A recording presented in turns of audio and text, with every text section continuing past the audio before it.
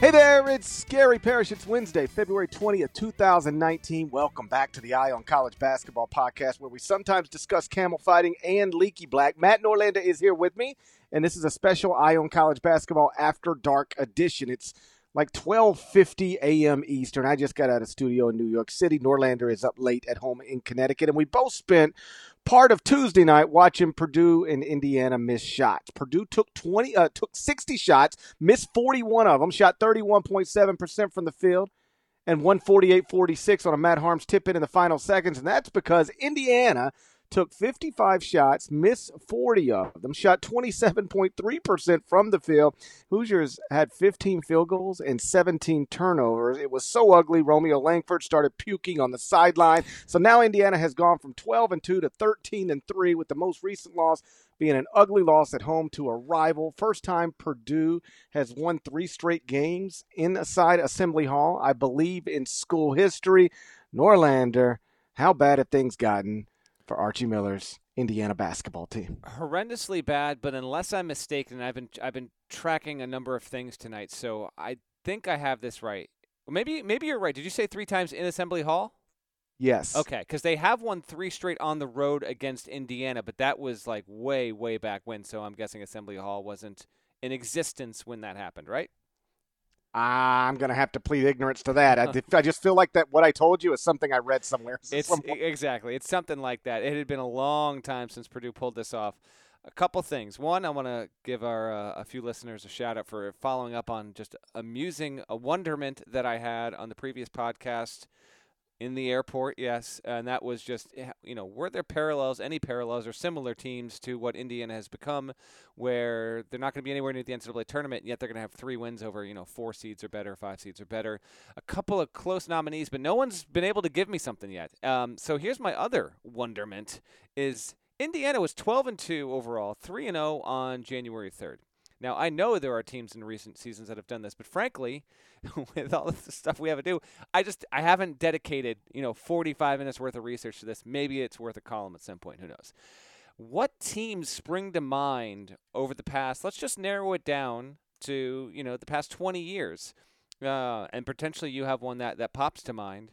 I have one, and that's Clemson from 2007, which didn't even show as much promise as this team, but whatever, where a team from a major conference started so strong, looking good, and it just completely cratered. Like this thing with Indiana is straight up weird. Now, they have had a rough schedule of it, but there's just no excuse. We gave up making excuses for Indiana basically once they fell to Rutgers, which preceded what is maybe going to go down as one of the more aberrational victories of the season, and that's the win at Michigan State when they did not even have Juwan Morgan for more than half the game. So, yeah, this officially drops them to 500 on the season, 13-13 overall.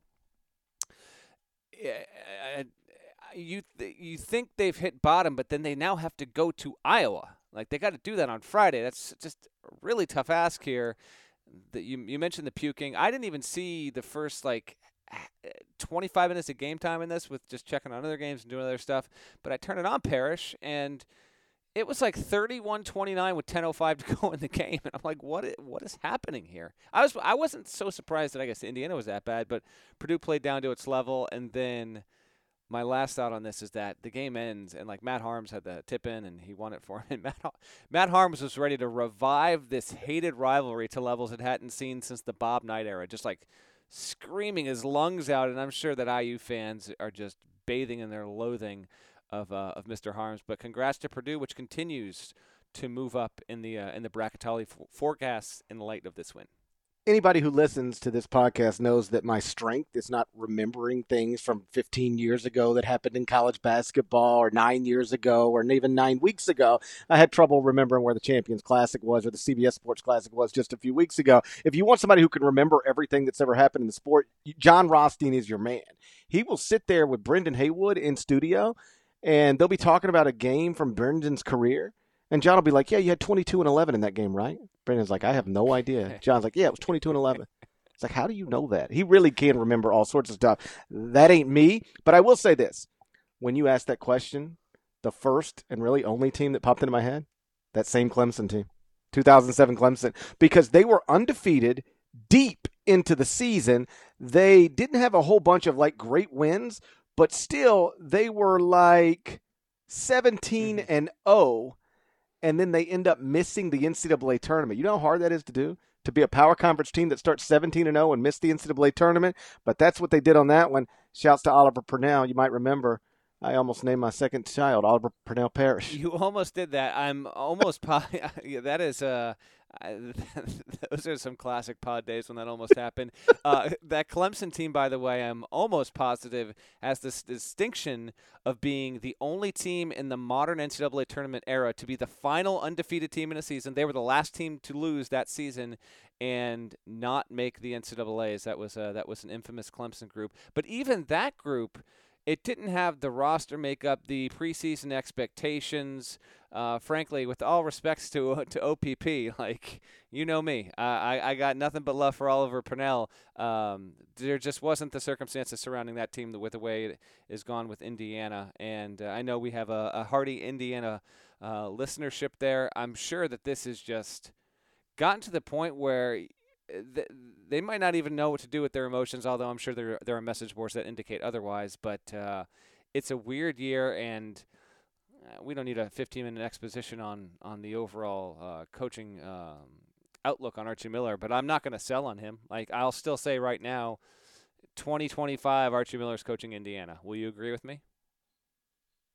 Yeah, I will, but that's a lot of years to spend in Indiana, with such an intense fan base. I'll tell you, I am surprised by how it's going, though. I'm still a believer in Arch, but I'm surprised by this.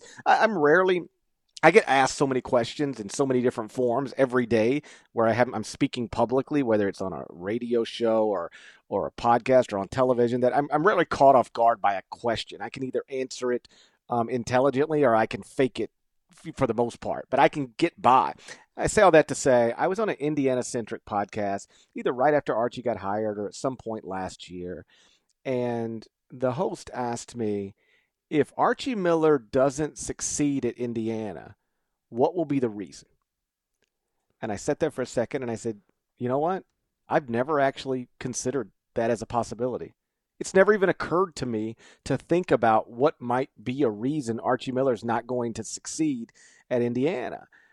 That's how much of a sure thing it felt like, because he had done such great things at Dayton. He seemed like such a great fit for Indiana. And I still think all of that is true. But obviously year one wasn't great. Year two is a disaster. And are we sure year three is going to be better? Because how many teams get better when they lose their top two scorers? Because that's what's about to happen to Indiana and Juwan Morgan and Romeo Langford. And they've got, a five-star freshman set to enroll, Trace Jackson Davis, who's a top 20 player, class of 2019, a 6'8" big. But, they don't have another five-star prospect coming with him right now. They don't have another four-star prospect coming with him right now. So if year one wasn't good, year two was a disaster. And year three on paper isn't guaranteed to be better, and certainly not significantly better. That can start to put you in where people do ask questions about your job, especially at a job like Indiana. Yes. If we get to a situation a year from now and Indiana is anywhere near 500, it is going to get interesting in a hurry. I still don't think that – I think it would take something monumental for Archie Miller to be jettisoned after 3 seasons. But we'll wait and see what the roster situation looks like. And I'm certain of it. Indiana will be a topic of some frequency in the offseason podcast schedule. But I'll tag with this. This has become every season for me is interesting for different reasons in college basketball. But in regard to this season, with how the bubble is developing, and Tuesday night just saw team after team after team that would be on the bubble just not get wins. And we'll get to one of those real quick in just a minute. Indiana, maybe they wind up doing what Georgia did, 15 years ago, and they win the Big Ten tournament auto bid. You get one of those, it's almost like a comet. Every so often you get a team from a major conference that just that blitzes through the field, gets that auto bid. Indiana would be a prime candidate for that if all are healthy, because that's just the way the Big Ten's kind of been. There's kind of just a boggy middle. So if you're looking for any kind of hope, Hoosier fans, I know you probably won't foresee your team being able to do that, but I won't put it out of the question when you've been able to beat Louisville and Marquette and Michigan State. You can beat those three teams. Maybe you can pull together a run next month. Well, that's exactly. I always sort of roll my eyes when coaches or fan bases talk about, anything can happen in a conference tournament. Like, we just finished 11th in our league, but you never know. I'm like, yeah, nah, we know. We know what you're not going to do in the conference tournament. But when you are a team that, has a tremendous senior and a lottery pick freshman, and you've already shown the ability to beat Marquette, Louisville, Michigan State, you won't have to play anybody. You don't have to beat anybody really better than those teams, certainly not significantly better than those teams in the Big Ten tournament to actually get the auto bid. So is it unlikely? Of course it's unlikely. Only one team can cut those nets, but I won't rule it out for the same reasons you won't rule it out, because Indiana, in a mostly disastrous season, has had its moments where it looked like a legitimate top 20, top 15 college basketball team. VCU is now alone atop the A-10 standings after beating Rhode Island on Tuesday, while Davidson lost at home to Dayton. We're going to talk about that next. But first, check this out. My name is Connor Tapp, and I'm here with Trey Scott, my co-host on the College Football Daily, a podcast from 24/7 Sports dedicated to catching you up on and breaking down the day's college football news. Every Monday through Friday, from here to eternity, we are adding depth and context to the biggest headlines in college football. But we're also diving deep into topics like the Iowa Hawkeyes' secret sauce for developing NFL linemen and what the era of big money conference TV networks means for schools like Boise State. So if you share our point of view that college football has no offseason, subscribe to the College Football Daily now on Apple Podcasts, Spotify, or wherever you listen to your podcast.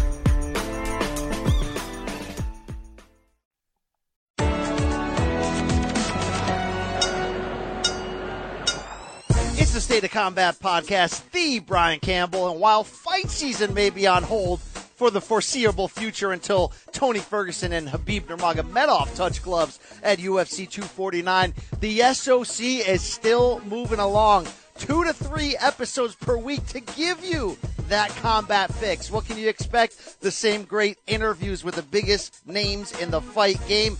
Maybe a little bit of a fun oasis from the crazy world around you. Instant reactions to the biggest news stories. It's the SOC, available on Apple Pod, Stitcher, Spotify, and anywhere fine audio is found. Tell them BC sent you. So VCU is now alone atop the A-10 standings after beating Rhode Island on Tuesday, while Davidson lost at home to Dayton. So the Rams are now 20-6 overall, 11-2 in the league. They were picked 7th in the preseason poll, now on a 7-game winning streak, top 40 at KenPom. It's a little bit off the national radar because the Atlantic 10, literally in the season, does not give you an opportunity to play and beat a ranked team. They do not exist in that league. It's why it really might end up being, as much as I hate to say this, it might end up being a one-bid league, in part because Davidson is a bubble team that had a bad night on Tuesday night. But VCU has been an incredible story, even if it's not popping on a national radar until just now when we decided to pop it on the national radar. So special shouts to Mike Rhodes. It appears once again that you do not want to go to war with the Rams. Yeah, that's right. I wish you would have trivia timed me that with VCU in preseason. I probably would have guessed like 4th. I didn't realize they were that undervalued heading into the season. I don't know if you have the poll in front of you or if you just had it for VCU purposes, but I think St. Louis was the preseason pick, but I actually thought St. Joe's would be the best team. Am I right on that? First off, I don't know that you're aware, but you're talking to the master of ceremonies of the Atlantic 10 tip-off media luncheon. You realize that, right? I'm aware of that, yes. You're talking to the master of ceremonies. Do you have that on a business card? I have it. I have the card. I think I maybe tweeted it or something because it did say Master of Ceremonies, Gary Parrish, which I thought was nice. I like that title. St. Louis was picked first in the league, followed by St. Joseph's. Boy, you talk if VCU's the good story in the A-10, how St. Joe's is the other one, right? I mean, the bad one. Yes, they've been weird and bizarre. But VCU fans, we're here for you. I know you're a heavy contingent, and maybe a little surprised we're giving your team some love. But right now, with what happened on Tuesday night, it is getting late. This podcast might get a little frisky. Davidson had a shot. Grady took. I think GP, you were in studio, so you saw this. Was it Grady who had that 3-point attempt at the buzzer that didn't fall? It was, yeah. And so that's the guy that you want taking that shot. It just doesn't fall.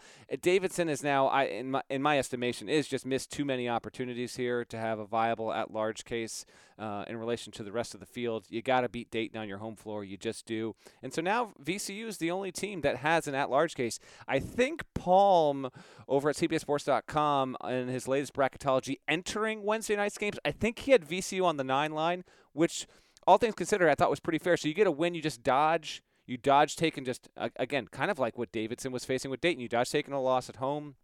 You're rolling here. Next to at home, George Washington, the aforementioned St. Louis. Take care of those. 2 road games remaining, Richmond, George Mason.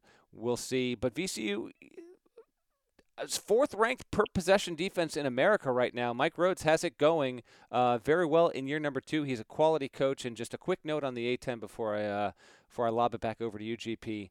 I was looking when I had suggested that we talk about the old Rams here on the pod. I was looking at the A-10 as a whole in its history in KenPom. It ranks 13th this season. It's having a bad year. It's similar like the Mountain West. The Mountain West and the A-10 have never been worse in the KenPom conference ratings in the history of KenPom than this year. This year actually matches the A-10 in 2005 when it was also 13th that season. Only one team made the field, GW, as a 12 seed. That was back when Xavier was in the league, just Temple was in the league, just a different league overall. But this has not been a great year, which is unfortunate because there's some good coaches in the A-10. And actually, I actually feel the talent has been a letdown overall. But VCU is pushing nicely. So while they're just going to be concerned with getting that auto bid, getting their best possible seed, the A-10 needs to hope that VCU takes care of its business in the regular season, then gets beat by either a Davidson, a Dayton. Even George Mason it rates relatively decently. That's the only way you're going to get to 2 bids. So Davidson in that game was down double digits at the half. They shot like 28% from the field. And by the way, everybody thinks of Davidson. You just assume they're a great offensive team. Like, Bob McKillop, Davidson, man, they really run great stuff. And, because past, I think it was 6 of the past 7 seasons when I looked it up, Davidson had finished top 45 in offensive efficiency. This year, they're like down in the 120s. They're just not very good offensively for whatever reason. But they did rally to get back in a position to win the game. It was Kellen Grady who had the shot at the buzzer. He missed it. Pretty good look, all things considered. If you get a chance to go back and watch that, check the inbounds pass that was thrown to get the shot for Kellen Grady. Little buddy at Davidson threw like a 98-mile-an-hour fastball to half court. It was like the best, like with 2.2 seconds on the clock or whatever it was, like the best inbounds pass I've ever seen. It actually gave them an opportunity to get a decent look in a situation where most teams don't get decent looks. It just didn't fall, and it's a tough one for Davidson. As for VCU, again, picked 7th in the A-10. I'll go through the top 6. St. Louis was 1. St. Joe's was 2. Davidson was 3. George Mason was 4. Rhode Island was 5. Dayton was 6. VCU was 7th. But now VCU alone in the A-10 standings. And you're exactly right. Palm did have them as a 9 seed in his Tuesday morning bracketology. And as you know, that's it's not where you want to be. I mean, you might look at it and go, hey, that's fair, that's right. But if you're VCU, if you're on that 8-9 line, it almost guarantees you cannot get to the second weekend because it doesn't matter who you beat in your coin flip game. Now you got to play Duke, and Zion's going to beat you by 25. And I don't just mean Duke would beat VCU by 25. Like Duke is going to be favored to beat almost any 8-9 team, by a significant margin. And so you don't want to lose games and drop and put yourself back on the bubble, but you just want to keep winning every game you can, even if they're not going to be quadrant 1 wins, because maybe just somehow you can climb up to that 7 line, because I do think that's a much more manageable place to be than in that 8-9 game. I agree with you, and they got to try and get to the 7 and hope they can face a 2. I think a 6 is out of the question. I think even if VCU runs the table, asking them to get to a 6, a 6-loss VCU team, maybe the last of the 6s, but all right. I love when the listeners track our stuff. So let's just real quick, Duke second round game. We don't know who it's going to play. My blind guess. Who knows? They're going to be a 1 seed. My blind guess for the Duke line. Someone tweet us back at this and remind us we did this on the February 20th podcast. I'll say 17.5 points. Duke is favored to win its second round game. You want to lob out an estimation? I'd say like 15, right around 15. Okay. If it's like over 18, that's going to be absurd. But we don't know. Like, frankly, if it was VCU in that situation, like I could totally see that being the case, unquestionably. So we'll wait and see. But throwing out over-unders a month in advance, I absolutely love it. VCU is a fun team, a good team, and should be in. They for the A-10 sake, man, they better not sideswipe themselves. But they're looking good right now. So Kentucky won at Missouri on Tuesday night, so really no letdown. I know the game got a little closer than it had been in the final minutes, but still, Kentucky gets out of there with a win. They get out of there with another good performance from P.J. Washington. He had 18 points. He's now scored at least 18 in, I think, 7 of his past 8 games or 8 of his past 9 games. He is undeniably playing the best basketball of his college career to date. But it was in Kentucky, by the way. I even though I don't have them ranked where Kentucky fans insist they should be ranked, I can acknowledge that they're playing at an extremely high level. They're 12-1 past 13 games and coming off of that big win over the weekend over Tennessee.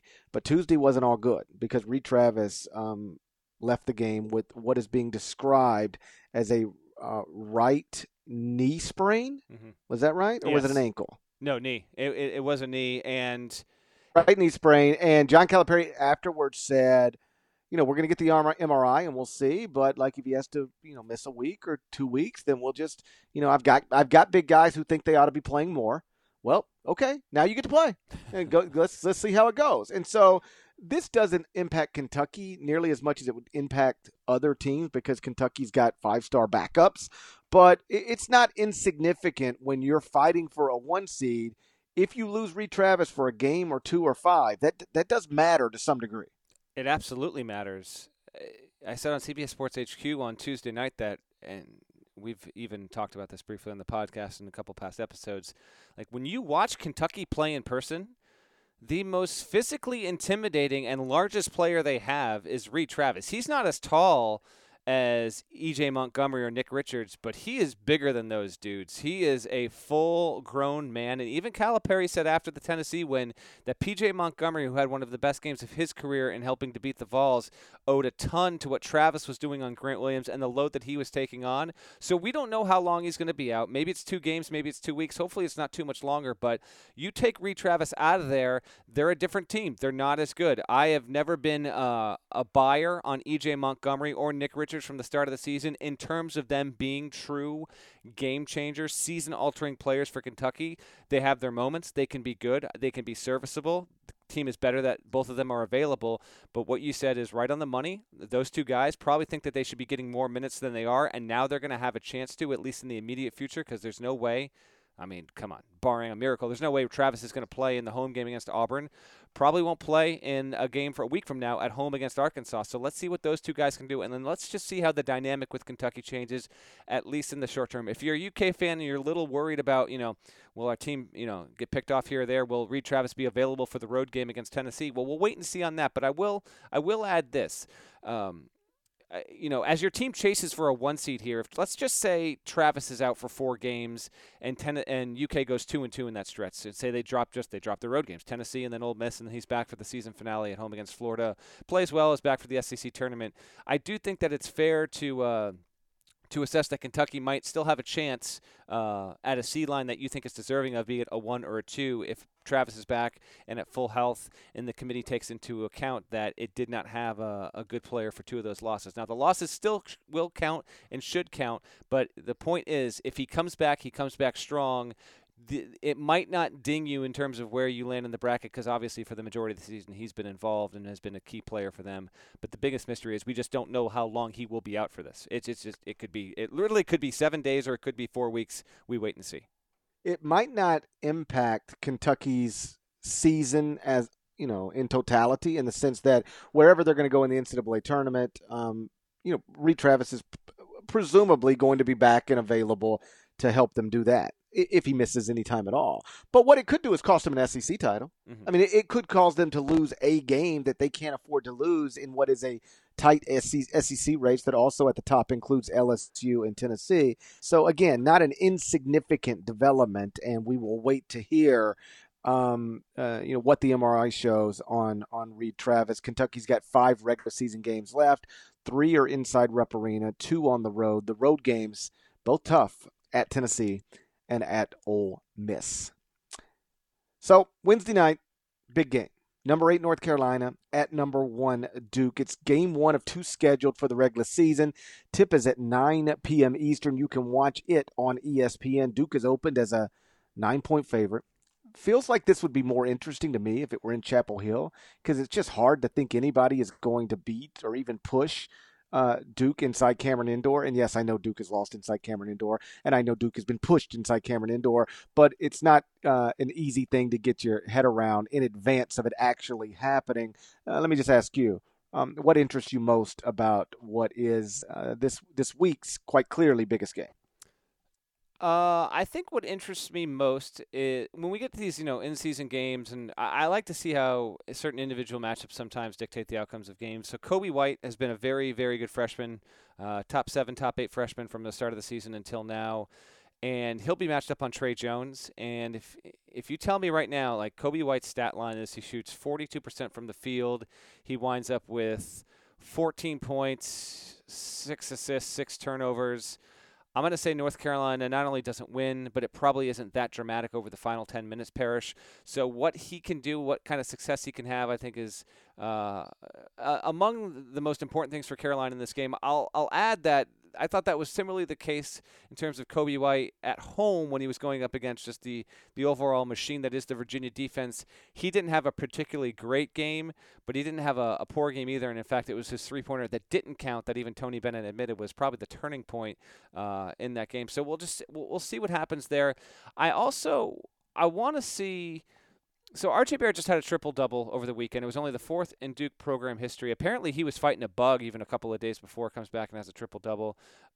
He and Zion Williams – R.J. Barrett's led Duke in scoring the entire season, and Zion has been slowly creeping up, and I think they're 0.5 of a point within each other now. Zion just seems relentless, like almost every single game. It's just, one thing after another in terms of what he can do, how he's contributing.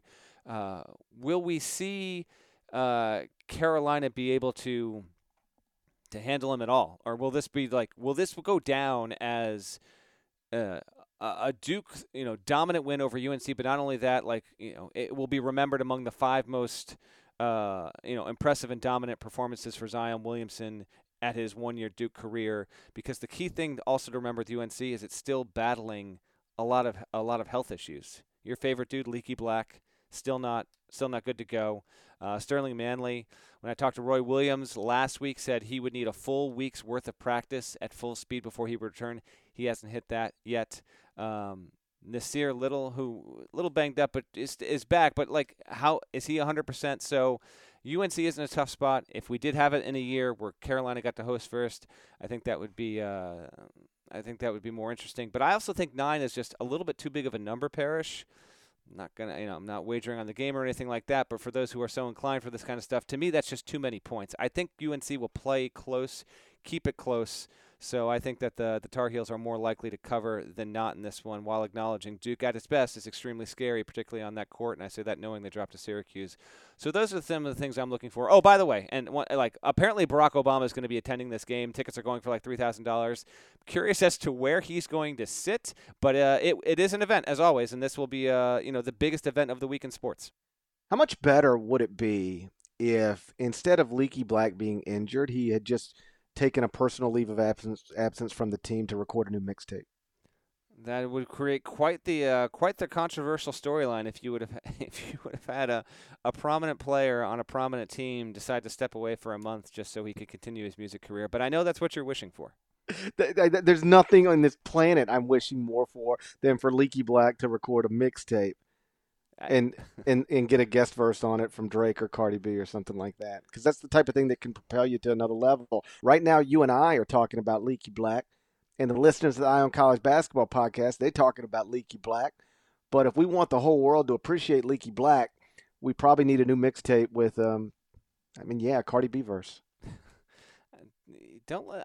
No one let Devin Downey hear all of this that's going on right now, because I think you're getting close. I think you're getting close here, switching out your allegiance to your favorite college player of all time. That's all I'll say. I won't do that. That's not who I am. I'm gonna stay committed to Devin Downey, but I can also properly appreciate Leaky Black and his also injured, by the way. So yeah, but yeah. Anyway, continue. Where will Barack sit at Cameron Indoor? I hope at the Cameron Crazies. Like, how good would it be if, with Leaky Black sitting courtside, Barack Obama was in the student section, face painted blue? What if Barack? Remember the Speedo guy from like 15 years ago? Like, what if Barack Obama did Speedo guy? His daughter might. She was in the bikini pictures that had. I got on Twitter last night, I think it was, and little Obama was trending. I was like, oh my God, what is she up to? And it was really just like bikini pics, and she posted some bad stuff about President Trump, and she was drinking wine. She's only 20. So she was all in the news last night. Well, Barack Obama's going to be all over this game, I'm sure. He takes in, by the way, he does this not every year, but he's been not shy about going to college basketball games, which has been a cool thing. But the secret security that will be with him, I don't think would allow him to go into the student section, which, by the way, Steph Curry did at his alma mater at All-Star Weekend, which was a really cool moment. And I think there were a bunch of dudes that were in like Speedos there, by the way. But it would be awesome. But yeah, this is you know the building. I know the building. I'm genuinely curious about how the Secret Service operation will work there, and how Obama gets in and out of the building. And it's a really crowded, it's just a crowded little gym. So like, where's he going to sit? Like, I don't know. It should, that's like become like a weird, interesting side story to this, because again, the gym is going to be packed to absolute capacity. Tickets on the secondary market are more expensive now easily than Super Bowl tickets were. Now, venue size has a lot to do with that, but, he'll be in the house. He'll probably be far from the only famous guy in the house. But when a former president announces, or word gets out that he's going to attend a basketball game of this magnitude, obviously it tends to become a major side topic in addition to the game itself. And just here recently, we've had Jay-Z courtside at a Duke game, Floyd Mayweather courtside at a Duke game, LeBron James courtside at a Duke game, and now we'll have Barack Obama presumably courtside at a Duke game. I'm just guessing here, but when I have been there when other famous people were there, like I was there one night when Peyton Manning was there, he sat under the goal closest to the Duke bench. And so maybe look there, because I do think that's where they have a little space. It's impossible to overstate how small that and cramped that place is. Like it's the most difficult place to get in and out of a media seat in college basketball. Like, you really have to get incredible cooperation from the Cameron Crazies, or it's nearly impossible. And so I think under that goal near the Duke bench is where they do have some, like, just normal folding chairs, and they could create some space, and maybe that'd be the best place for them. But I'll let the Secret Service figure that out. To your point about ticket prices, Sporting News did a compilation piece talking to like Vivid and StubHub and SeatGeek. Obviously, here on the Eye on College Basketball podcast, we love SeatGeek. But Vivid said that it sold a ticket earlier this week for Wednesday's game for $10,652.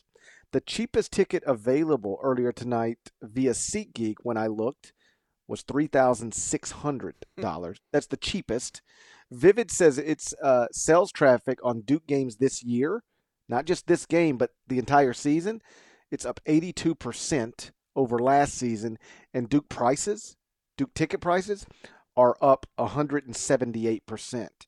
And so this isn't just a Duke thing or a Duke is awesome thing, because Duke is, as my buddy Pete Gillen once said, Duke is Duke, and Duke is often awesome. This is a Zion Williamson thing.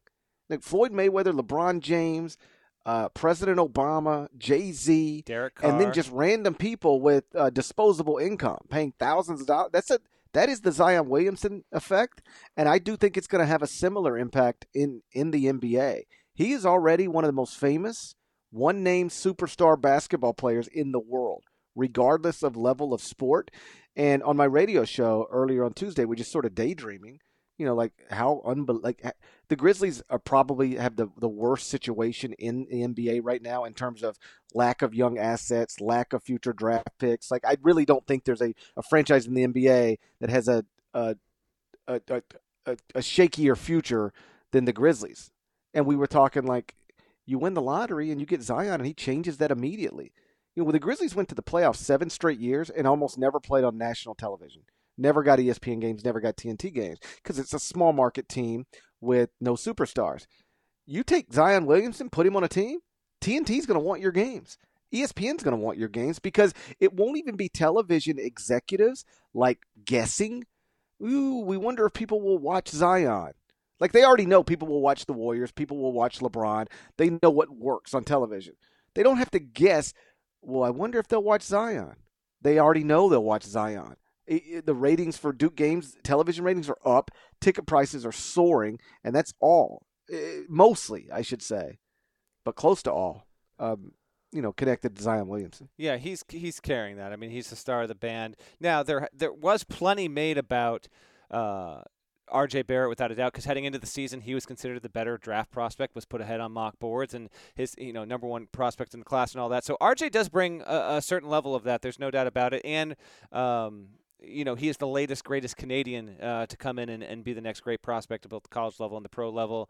And then just, these are to lesser extents, but Cam Reddish, there was a TMZ story. You wrote a column about it 2 years ago where he was seen leaving a restaurant with, I believe it was Clutch, and even Trey Jones not being nearly the name those guys are. He's the younger brother of a point guard who won a national championship with Duke. So mostly it is Zion, but it has been the perfect confluence of events in terms of the other freshmen that you could put on there to hype up the and amp up the hype as much as possible.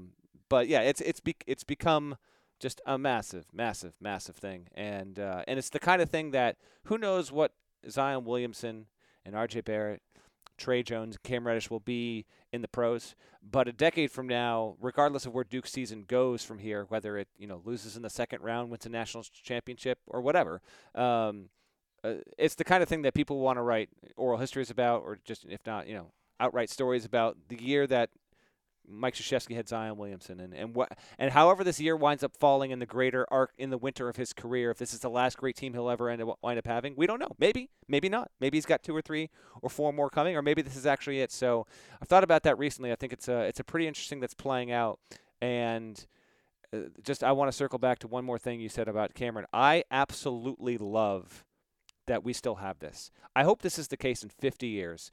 It's a cramped media seat. That building gets hot.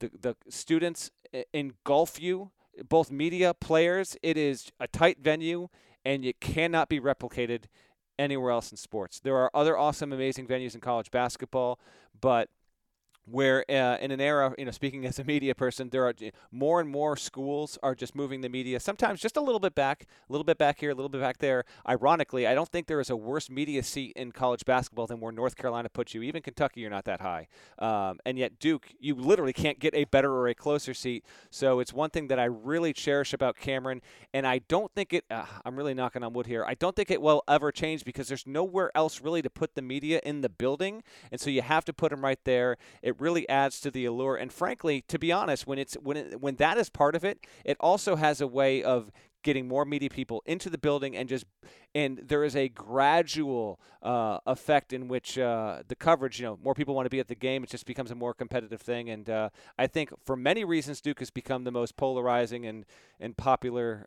or anti-popular team in college basketball over the years. But in that specific regard, I think it's had at least some role, in addition to, of course, all the winning and all the stars in Mike Krzyzewski. My favorite thing about Cameron is not the inside of the building. It's the outside of the building. Because it is so just blends in with the rest of the campus. Like when you're on campus at Syracuse, you go, okay, there's the Carrier Dome. You see it driving in to Syracuse. Yeah. Right. Well, yeah, and that's an extreme example. But, like, okay, you're on campus at Kansas. Okay, that's Allen Fieldhouse. I see that. Okay, that's the Humphrey Coliseum at Mississippi State. If you are on campus at Duke, Cameron Indoor looks like every other building on the campus. It's mostly built underground, and so it's not like towering over the campus where you can see it from a mile away. If it didn't have this little sign right in front of it that says Cameron, Cameron Indoor, you wouldn't know it's Cameron Indoor. And to me, like, for anybody who's never seen it, because you've seen the inside of Cameron Indoor a million times, you might not have seen the outside. Google the outside of Cameron Indoor Stadium. Just in Google Images, it'll pop up. It looks like just if you might just think it's the history building or the English building or whatever. It doesn't look like a place where the biggest brand in college basketball plays. And to me, that's the neatest aspect of the whole thing. I agree. Now, adjacent to it is, I think a 5-story, maybe a 7-story athletics building. Krzyzewski's office is on the top, and so that looks. It also blends in with the whole style of the architecture on the campus. But when you're at the far end of Krzyzewskiville and you kind of look down, and at this moment in time when all the tents are set up, that's kind of a cool view as well. But then, yeah, if you're looking at it from that angle, just to the left is Cameron Indoor. And they even recently, like a few years back, before they remodeled the entrance, like you walked in and it felt like total like humble high school gym. Now they've updated that a little bit, and so it's not quite what it was, but still the point you're making there is absolutely right. Let's pick the game. Let's predict what you said. The line's 9. I think we're both going to take Duke. I will take Duke, but I'll take them to a lesser extent. I think this is going to be a fun, entertaining game. I think the general, public and national media that write, read, talk, react off this are going to say, you know what, that was a really good night for college basketball. I'll say, because it's going to be high scoring. I'll say Duke wins along the lines of, say, 94-88. I submitted a score for a video I did for CBS Sports HQ, and I think the score was Duke 88, North Carolina 82. So Duke to win the game, but North Carolina to cover. So that's my official prediction. But if Duke just jumps on them and ends up winning by 20, that won't surprise me either. I think we've reached a point. And I know the Duke fans listening are going to go, how could you talk like this about Duke and then not rank them number 1? I've explained that a million times. I think Gonzaga deserves to be ranked number 1 right now. I'm not going to hold their conference affiliation against them. But if you ask me, who am I going to pick to win the national championship? I think I'm going to pick Duke. I'm not ignorant to how awesome they are. And I think at this point we all should be at a point where Duke beating literally anybody by 15 or 20 points it's always on the table. I think it is always on the table. And since you mentioned that, the last time UNC lost by at least 15 against Duke came in 2013. Recent results 5, 10, 10, 4, 8, 7. So the rivalry has been rewarding as of late. It wasn't like there was a stretch there in the mid-aughts where a lot of them were close, and there was a stretch where I didn't. What was the Hansborough record? Did Hansborough never lose in Cameron Indoor or something like that? Do you remember that stat? Am I just making that up? I thought that was the case. You need text Rothstein. We got to text Rothstein at this hour. He would know. UNC fans and Duke fans will know. I want to say there's some sort of Hansborough Duke stat. I think it was either they never lost at home to Duke or he never lost at Cameron. There's something like that. I forget. But the point is. Let's look it up. What else we got to do besides sleep 3 hours? Sure, let's lucky? Google in real time. Tyler Hansborough, Duke. His senior year, I got it right here. His senior year, he beat Duke. I got it, yeah. 101-87 at Cameron. So his junior year, he also beat Duke 76-68 at Cameron. We might be heading in the right direction. His sophomore year, he beat Duke 79-73 at Cameron. And then in his freshman season, they won. Let me double check it, Norlander. They won at Duke, 83-76. Tyler Hansborough leaves Chapel Hill 4-0 all time in Cameron Indoor against Duke. Let me ask you this, because that's crazy impressive. Yeah. You think Leaky Black could do that too? I don't actually. I don't think Leaky Black can do that. That's not going to happen. Psycho T has got a leg up on Leaky in that regard. I'm sorry to break the news to you. Yeah, listen. I know you're telling me the truth. It's not what I wanted to hear, but I know you're telling me the truth. I gotcha. All right. Hey, you want to call it a night or what? I think I do want to call it the night. Shouts to Devin Downey. Shouts to Chester, South Carolina. Shouts to Terry MF and Teagle. He's the legend. Shouts to Larnell. And remember, please go subscribe to the Eye on College Basketball podcast via Apple Podcasts. Those of you who have already done it and rated it 5 stars and left nice comments, thank you, thank you, thank you. If I don't make it clear enough to you that we appreciate that, consider this me taking the opportunity to make it clear to you. We really do appreciate that. It makes a big, big difference, both with Apple Podcasts and our bosses. So thank you for doing that. If you haven't subscribed yet, please go subscribe. It only takes a minute. I'll owe you forever. And we will talk to you again on Thursday night to look back at Duke UNC, to get ready for the weekend. Till then, take care.